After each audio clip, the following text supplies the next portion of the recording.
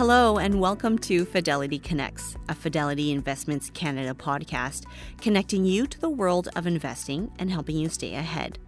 As the second quarter of 2023 rolls in, we check in with Fidelity's Director of Global Macro, Jurrien Timmer. Jurrien sets the stage for the second quarter and unpacks the latest market action. He reviews the first quarter, pointing out that Bitcoin was the big outlier, but Jurrien also says that large-cap U.S. growth also saw big jumps at 14%. European stocks were also up, making it a busy quarter in terms of the dispersion of returns. Jurrien also breaks down the banking crisis. He says the Fed has been in a major tightening campaign in the last year. As things tighten, something tends to break eventually, and this time around it was Silicon Valley Bank and Signature Bank. Since the financial crisis, the banks have been in pretty good shape, but the one thing they never got stress tested for is buying the safest assets available, treasuries. However, Jurrien says the fall of these banks are not a systemic event. Jurrien also comments on the earnings front and where we go from here. He says the market has had a few good weeks, but it's been mostly driven by FANG stocks and mega cap growers. He comments that the market has been in a range since last June. He still believes 2023 will be a year that will frustrate both bulls and bears alike. Jurrien also discusses OPEC's recent oil production cuts and how that will affect inflation, and he also gives his outlook on the 60-40 at this point in time. As per usual, Jurrien will be sharing his charts, so please head to @TimmerFidelity on Twitter to follow along. This podcast was recorded on April 3rd, 2023. The views and opinions expressed on this podcast are those of the participants and do not necessarily reflect those of Fidelity Investments Canada, ULC, or its affiliates. This podcast is for informational purposes only and should not be construed as investment, tax, or legal advice. It is not an offer to sell or buy or endorsement, recommendation, or sponsorship of any entity or security cited. Read a fund's prospectus before investing. Funds are not guaranteed. Their values change frequently, and past performance may not be repeated. Fees, expenses, and commissions are all associated with fund investments. I wonder if we can sort of begin with the second quarter is here. How do you sort of take a breath and tell us where we're going? What do you begin with?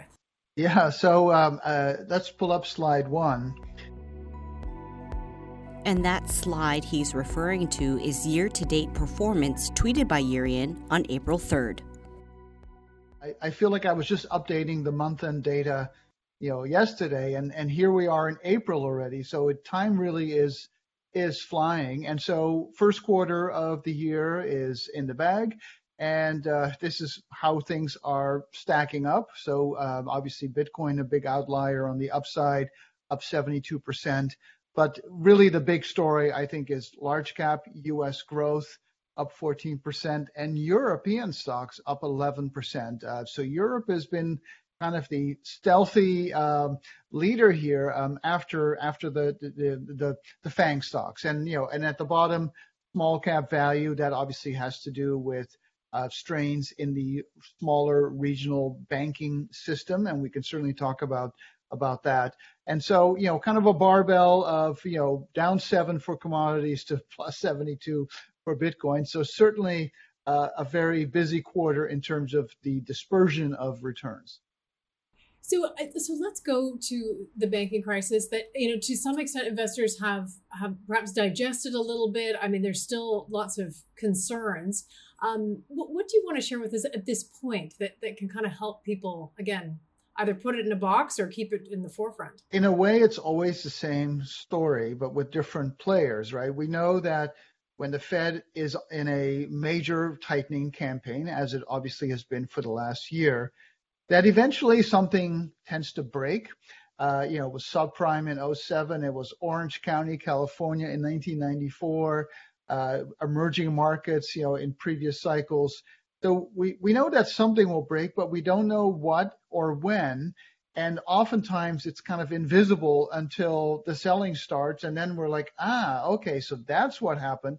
And so obviously this time around, it was Silicon Valley Bank and then Signature Bank and then some stresses in First Republic Bank. And the irony is that since the financial crisis, of course, the banks have been generally in really good shape, and they've been stress tested to death on credit quality issues. How many loans are you making with your capital? What kind of loans are they? You have to have certain, SLRs, supplementary leverage ratios. And so the banks have been squeaky clean. But the one thing they never got stress tested for, which is kind of amazing, is buying the safest assets available, treasuries, and then being upside down on them and having that impair your capital. And that, of course, is what happened with SIVB. And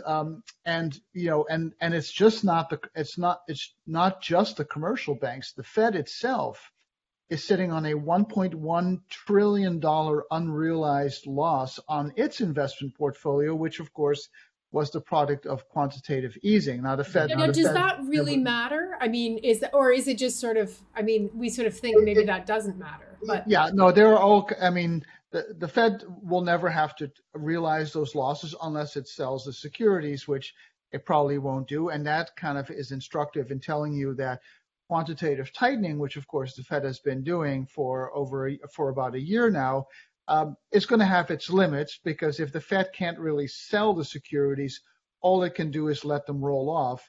And there are limits anyway to how small the Fed can get its balance sheet back, because the smaller banks are going to run out of reserves, which are, of course, generated through QE. So there were already limits to what the Fed can do. So it's not an actual plumbing issue for the Fed. It is for the commercial banks, of course, because what happened with SIVB is a very unique situation, right? So one of the points I would like to make is that this is not a systemic event in my view, at least. The quality of the loans are good. Obviously, we have an asset liability mismatch in some banks, not all banks. And so what happened in this particular case is they had massive deposit growth because it came from venture capital funds, and VC was booming because of the easy money days, the meme stocks, that was all kind of related. And these companies tend to operate at a negative cash flow because they're startups. And as those companies needed their money back to pay, to pay for their payroll, et cetera, they were not being replaced by new ones because the easy money era is over. And then all of a sudden, that bank had to, sell some assets, incurred, capital ratios, and then had to do a capital raise, which by all accounts was kind of botched a little bit. And that caused a run on the bank, basically. Now, when you look at SIVB, it really is an outlier. There's a couple of other players that maybe are over their skis on having bought too many treasuries at very low yields. But it is ironic, though, that the fact that these losses are occurring is the byproduct of the very financial repression that you and I have talked about for the last 3 years, right? The Fed pushed rates too low. It pushed real rates down to unsustainably negative levels. And banks, got all the deposits in. Actually, slide 11 kind of shows you that. And the next chart, the Fed cycle, was tweeted on April 5th. Those excess reserves that the Fed was creating went into the banks as reserves. That translated into deposits. And those deposits were then invested in long-term, long-dated bonds.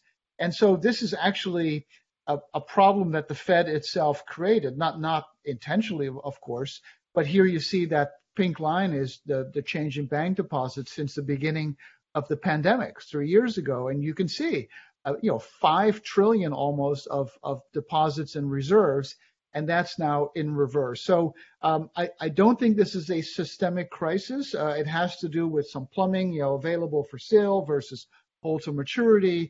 And the Fed, of course, as we know, and we can pull slide 10. The next slide, the Fed assets, was tweeted on April 4th. The Fed, of course, is being the lender of last resort, which, of course, is the Fed's job, right? And so here's the Fed's balance sheet. The gray part is the system open market account. So that's where the QE goes. So these are open-ended asset purchases. And you can see a massive growth since COVID. The pink bars are loans, and they can be different things at different times. But currently, those loans are via the Bank Term Funding Program, the BTFP. And you can see that the loans went up by about 400 billion since this banking crack started to appear.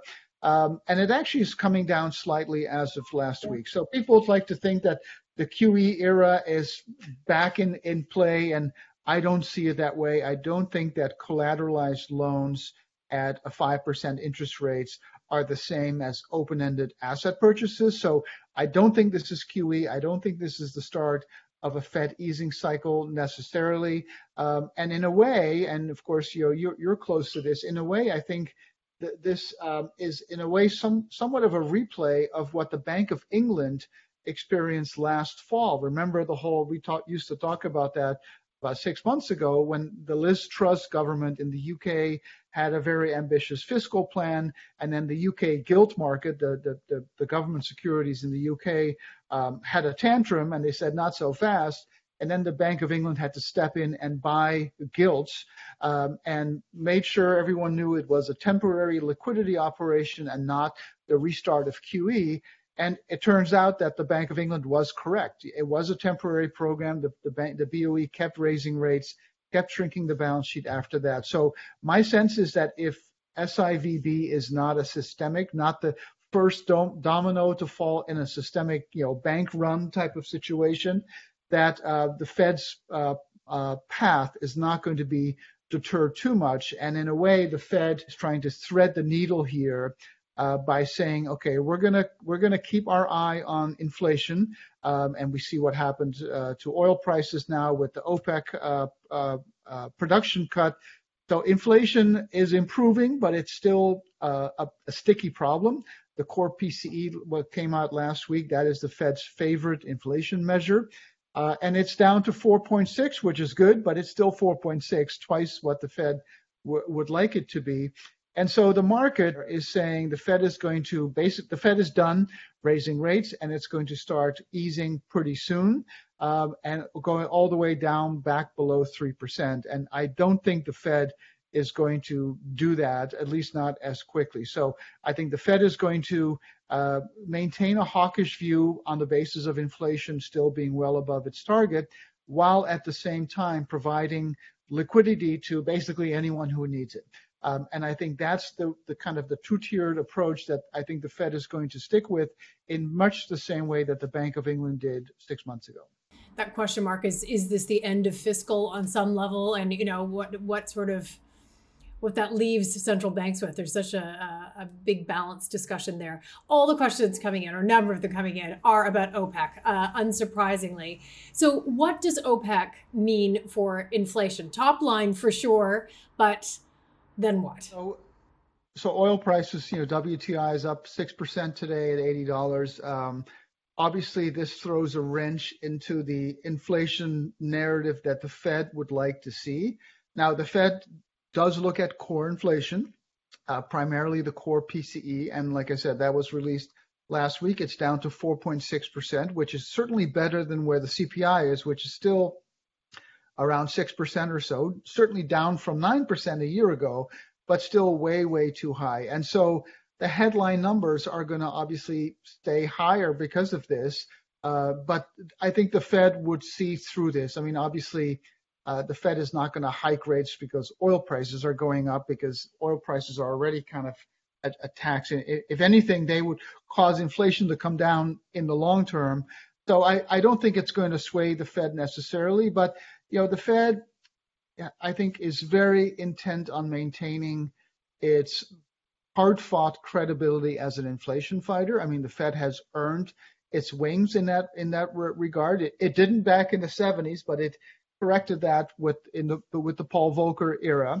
And so I think the Fed is going to remain hawkish until inflation is much, much closer to its target.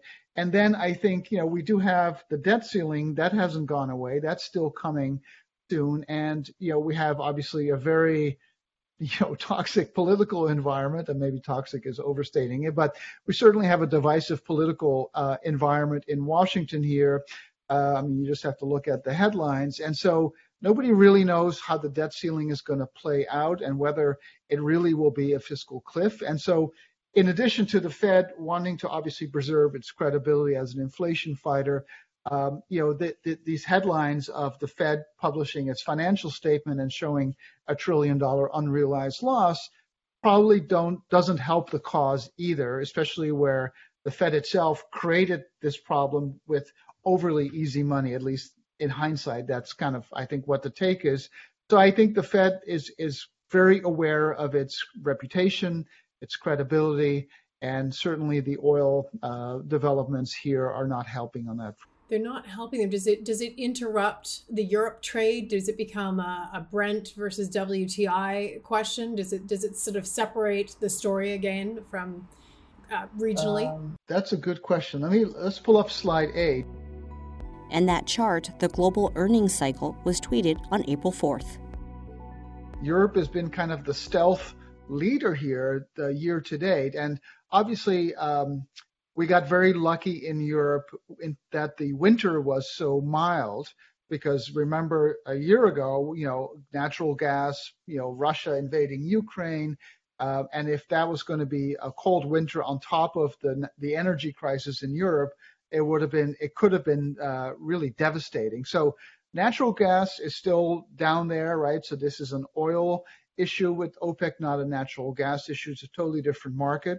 So I think that the OPEC cuts are not going to be that disruptive to Europe, because I think the sensitivity is more to natural gas. But I wanted to show this chart. There's a lot of squiggles here, but this is the global earnings cycle. So this is the what we call a Z-score, so a detrended earnings line for all major regions in the world.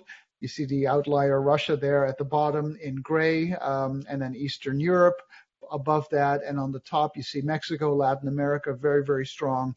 But look at Europe, that blue line.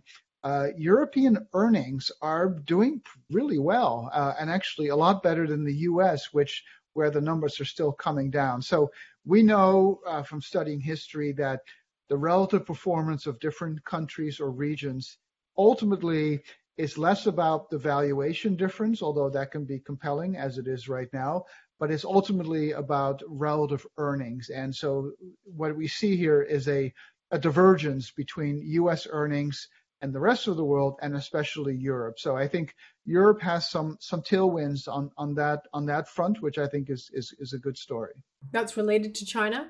Yeah, it's related to a couple of different things. Obviously, China is ramping up in a big way, and there are European companies that obviously benefit from that, luxury good, tourism, et cetera. The numbers I've seen in terms of Chinese air travel is that it's like a hockey stick, to use a favorite Canadian term, in terms of how quickly that recovered from the depths of nobody going anywhere to everyone being everywhere. And I think the European market probably benefits from that more so than many other markets, other than the EM markets themselves, of course. It's so fascinating. Tell us a little bit about what is and isn't range bound, going back to sort of the earnings story and where we go from here to an extent on the earnings front. And then perhaps we can... the market has had a good bid the last few weeks, mostly driven by the FANG stocks, the mega cap growers. So if you look at the market on an equal weighted basis, or you look at small cap stocks, market doesn't look that great. It's really range bound. But if you look at the cap weighted index, the market's holding in pretty nicely. But just because we've had this conversation, almost every week for the last 3 years, it's worth just stepping back and remembering that the market basically has been in a range since last June, right? June was that first momentum bottom of the bear market, down 23-25%. And then we had a rally, and then it fell again and made a second bottom in October, down 28% on an intraday basis, or 25 on this chart, which is a close only basis. And the market has rebounded since then. But really, the market's gone nowhere for 9 months. And that's basically what we've been talking about, saying, people like to think in terms of binary, right? Bullish or bearish, up or down. Sometimes it's neither. And my outlook has been for a while now that 2023 would be a year that would frustrate bulls and bears alike. And I think that's been, reasonably accurate so far. And so, but 9 months of sideways, markets don't go sideways forever. So at some point, the trend is going to declare itself, either by starting a new cyclical bull market, or by finally having that kind of that washout bottom that comes on negative earnings revisions and things like that. And I don't have an answer right now. I wish I did, but it's worth kind of summarizing. I think what it comes down to is the juxtaposition of the earnings cycle versus price, and said another way, versus the PE, right? So valuations or the market prices are driven by two things: cash flows or earnings, and interest rates or the overall liquidity environment, right? So this is a classic DCF approach, discounted cash flow. You basically are calculating the present value of future earnings, and that present value is the fair value in the market. That's the PE that the market should be trading at. And what we, of course, have had was in 2021 was a peak in earnings growth at plus 50%, very strong earnings growth after COVID. And then in 2022, that 50% went to basically 5 or 8%, is expected to go down maybe 2 to 5% this year. I could see them going down 10% this year. But the market is often ahead of this, right? So the market's always discounting the future, and the market tends to start to recover well before earnings recover. And we saw this in 2020. I'm sure you remember that the market was going up and it didn't make any sense because the world was still falling apart around us. But that's right, that's because the market discounts the future. Not always correctly, but it does always discount the future. So it's normal for the market, for price to bottom 2 quarters or so before earnings do. But the only way the market can really look through the earnings abyss or the earnings valley is by getting the promise of easier liquidity conditions. And of course, that comes from the Fed. So when the Fed pivots, even though earnings are still falling, and of course, usually the Fed pivots because earnings are falling, because that's an illustration of the economy faltering, then the market can kind of start to keep an eye on the liquidity environment as a leading indicator for things getting better down the road. And that's why the Fed is such an important player here, because I think we can have a sense, and we can pull up slide 15. And that slide, earnings estimates progression, was tweeted on April 5th. We can have a sense that earnings have actually held up pretty well. Margins are down and earnings are down, certainly in real terms, because of course inflation is where it is. But if you look at revenues per share, those are still at all-time highs. And so the earnings side has held up better than I think a lot of us expected. But they are coming down, and I think they'll continue to come down this year. We're down 2% on a year-over-year basis right now. But the market can look past that as long as there's a sense that the Fed is going to ease up financial conditions. And that's why this really does come down to the Fed. And my sense is that the Fed is probably closer to being done than they were before the banking headlines. That usually when the Fed has hiked for the last time, and we don't know if it's the last time, the Fed might do one more in May, but I think the general sense is that the Fed's pretty close to being done here. And historically speaking, when the Fed is done tightening, usually the first easing doesn't come, comes fairly quickly. Not always, but it tends to come quickly. So we might be actually at the point where the Fed in the coming 3 to 6 months could be certainly done and maybe even starting to give back some of those rate hikes. But that will come down to the inflation data, of course, which in the short term are going to be skewed by the oil price going up. So fascinating to look at. Let's spend a few minutes, if you don't mind, on currency. There's actually a question about the BRICS currencies, actually, and where they're going, but a number of questions on Bitcoin as well. And I'll just read a couple of them out to you. So your latest commentary on Bitcoin, and also taking a look at why Bitcoin was up, over 70% for the quarter. Where is it going ultimately? I mean, was that just a reaction to the banking crisis? And if that is it, then does it go back down? How do you see Bitcoin going forward? So I think we can weave the Bitcoin narrative into gold, into the dollar, into the Fed's balance sheet, and where monetary policy might go. They're all related, right? So don't forget, gold is trading at 2006 US dollars right now. Wild. And so it's part of the same story. So for Bitcoin, part of the story is that, we had a massive crypto winter where literally anything that could go wrong, everything that could go wrong went wrong. And at the end of the day, there were so many dead bodies, washing ashore, FTX, Signature, you name it. And Bitcoin is still standing, and it's at 28,000. And so if Bitcoin can survive that kind of winter, I think the sense is, and that is my sense as well, if it can survive that, it can survive anything. And it shows that there really is something there. But the problem with crypto in general, including Bitcoin, is that you have the blockchain, right? And the technological promise there is, I think, unquestionable. There's obviously really something big there. But the problem with crypto is that all these blockchains are associated with tokens, right? When we had the internet, the .com era, the tokens were the .com stocks, right, that you would buy, and then they went down 90%. But the internet was the internet, and it delivered on all the promises and then some.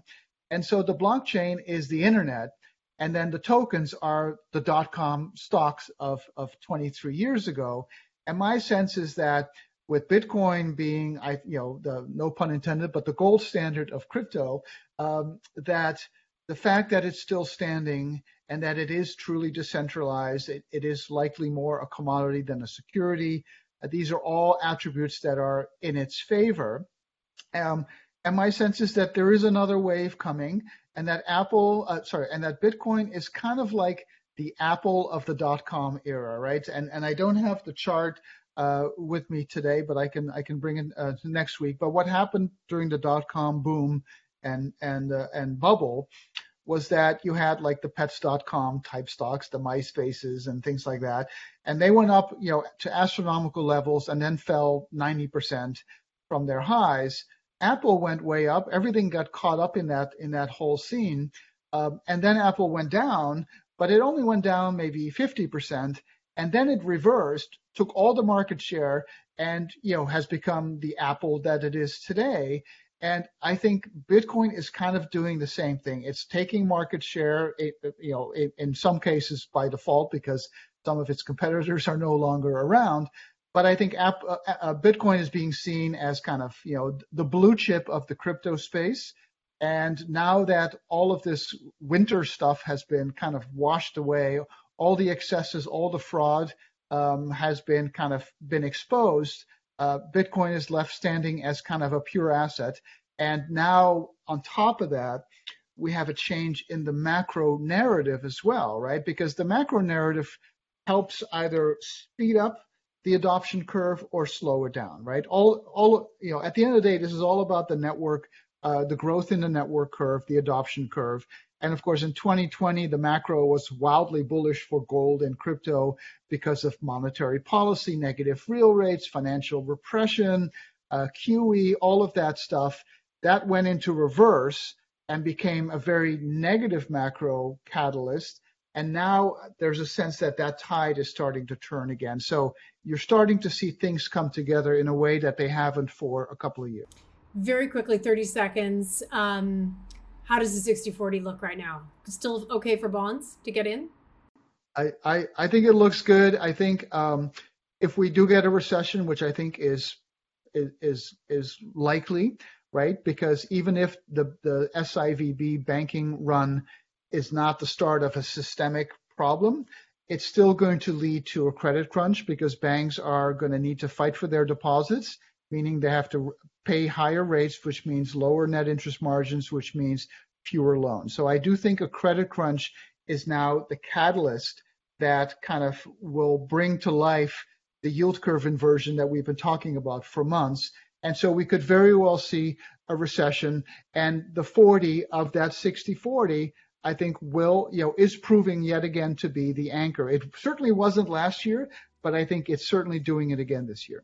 Jurrien Timmer, it's great to see you. And thank you so much for joining us and setting us straight on our course into the week of trade ahead. Thank you. Thanks for listening to the Fidelity Connects podcast. If you haven't done so already, please subscribe to Fidelity Connects on your podcast platform of choice. And if you like what you're hearing, leave a review or a 5-star rating. Fidelity mutual funds and ETFs are available by working with a financial advisor or through an online brokerage account. Visit fidelity.ca/how-to-buy for more information. While visiting fidelity.ca, you can also find information on future live webcasts.